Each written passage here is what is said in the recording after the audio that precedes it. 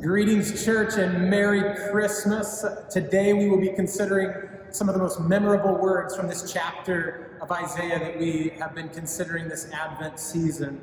Hear this, Isaiah chapter 9, verse 6. For to us a child is born, to us a son is given, and the government shall be upon his shoulders, and his name shall be called Wonderful Counselor, Mighty God, Everlasting Father, and Prince of Peace. The tension in this text is unavoidable. Isaiah speaks of a king who embodies qualities which at first blush don't seem like they belong together. They seem contradictory. He paints a picture of a king who is unlike any other, in a kingdom which is not of this world. This is how we know, I think, that the king Isaiah speaks about could not simply be the king that was born within a generation, but by the inspiration of the Holy Spirit, we know that Isaiah was preparing us to receive the arrival of another king who would come 700 years later. See, the child of whom Isaiah spoke is the same boy of who the angels proclaimed to a teenage girl named Mary in Luke chapter 1. And behold, you will conceive in your womb and bear a son, and you shall call his name Jesus. He will be great and will be called the Son of the Most High, and the Lord God will give to him the throne of his father David, and he will reign over the house of Jacob, and of his kingdom there will be no end.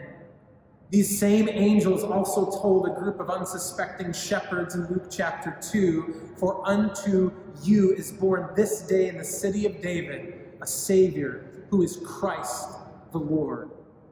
Jesus is the child born to us. Jesus is the Son given to us. Jesus is the King unlike any other, and it is Jesus' kingdom that is not of this world. You see, he alone embodies the complex qualities which at first seem unable to coexist. He is a child, yet the government will be on his shoulders. He is a son, and yet he is also father.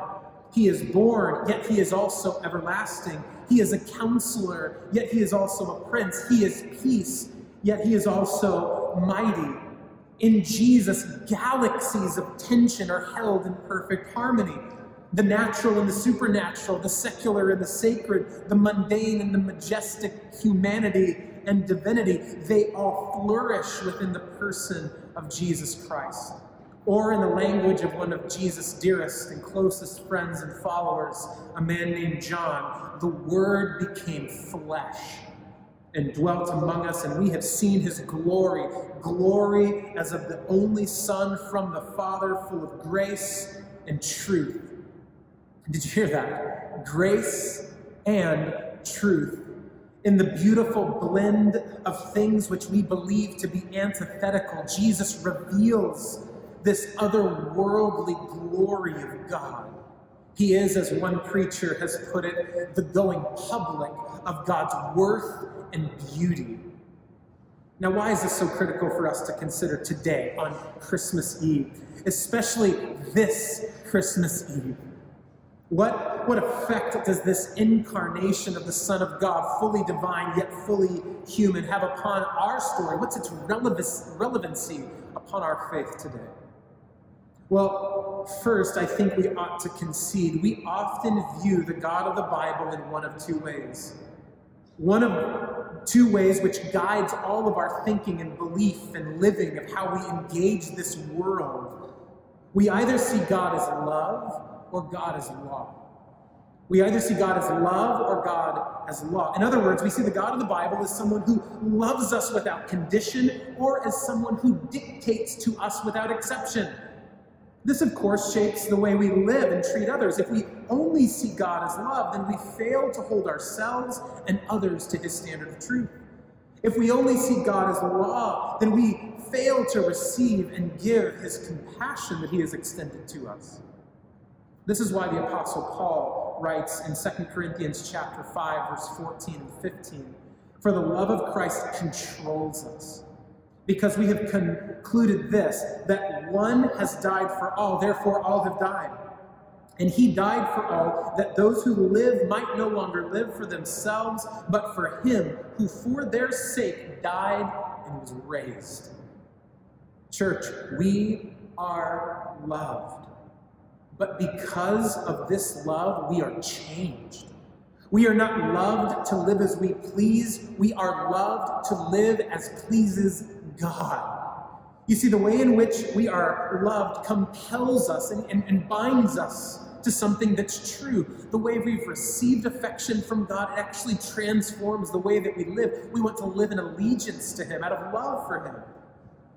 In other words, love and truth belong together. As writer Andy Crouch eloquently explains, love and truth must be bound together if humanity is to flourish and thrive. He uses in his book, Strong and Weak, the language of vulnerability, exposure to meaningful risk, and authority capable of meaningful action. He lays these out and essentially claims that vulnerability without authority always leads to suffering. But authority without vulnerability will lead to exploitation. See, when love and truth are disjointed, suffering and exploitation persist. This is why Isaiah's prophecy in Isaiah chapter 9 is so powerful. This is what we celebrate at Advent. In Christ alone, we see the true harmony of authority over creation and vulnerability in the midst of creation.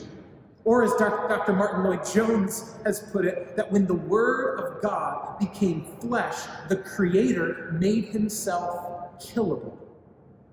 The one who was over creation stepped into creation for the good of creation. I think this reality, this truth, this good news is equally convicting and comforting, especially as we celebrate another Christmas in the middle of a pandemic, amidst a global health crisis. You see, depending on our personalities and experiences, we may believe that we have to choose love or truth today, celebration or sorrow, a holiday or reality. Have you felt this tension? See, some of us are so overwhelmed and want to simply ignore all of the sorrow so we can just have one night, one day, one moment to celebrate. Others of us are consigned to yet another season, another holiday, bound by the reality of grief and discomfort and seen by what we lack, not by what we have. In other words, we ignore the celebration for the sorrow. But my sisters and my brothers, our God is not a God who pulls apart such apparent contradictions. Where did we even get the idea that celebration and sorrow are mutually exclusive? What if what we always hold apart actually comes together in Jesus Christ? See, in Christ, we are vulnerable in this season. We're exposed to meaningful risk and excruciating cost. Yet in Christ, we are authoritative in this season, capable of meaningful action and understanding and conceding and submitting to truth. Therefore, I'd like to suggest to you this Christmas Eve, we do not choose sorrow or celebration today. We don't choose love or truth. We choose to be honest about the sorrow, yet we choose to be hopeful in our celebration. We embrace the love that Christ compels us with, yet we submit ourselves to truth all at the same time. Or rather, what I'd like to suggest to you is that we receive the love and truth of God in the person and work of Jesus Christ. This is nothing new. Did you know when Jesus was born, people were suffering? Did you know that when Jesus was born, hundreds of Hebrew boys were executed? Did you know when Jesus was born, his parents had to run for their lives? Did you know that when Jesus was born, he knew he had been born to die? Did you know that on the cross, there was unthinkable suffering and yet unquestionable victory? Do you see the things we think we have to hold apart are brought together in the person of Jesus Christ? Perhaps you just want to have fun and enjoy Christmas. You just want to celebrate. Perhaps you just want to be honest and acknowledge the pandemic and be realistic. You feel the sorrow. But in Christ, there is another and better way. We receive the child born to us in sorrow and the Son given to us who brings celebration. You see, Isaiah chapter 9 tells us that there is a child, yet the government will be on his shoulders. There is a son, yet he is also father. He is born, yet he is also everlasting. He is a counselor, and yet he is prince. There is peace, and yet he is also mighty. Do you see? In Jesus, galaxies of tension are held in perfect harmony. The natural and the supernatural. The secular and the sacred, the mundane and the majestic, humanity and divinity, and yes, sorrow and celebration. All find meaning and flourishing within the child born to us. And so in a season where galaxies of tension have invaded our lives and each of our hearts and minds and stories, may this gospel, may this Jesus, may this glorious King bring us good news of great joy.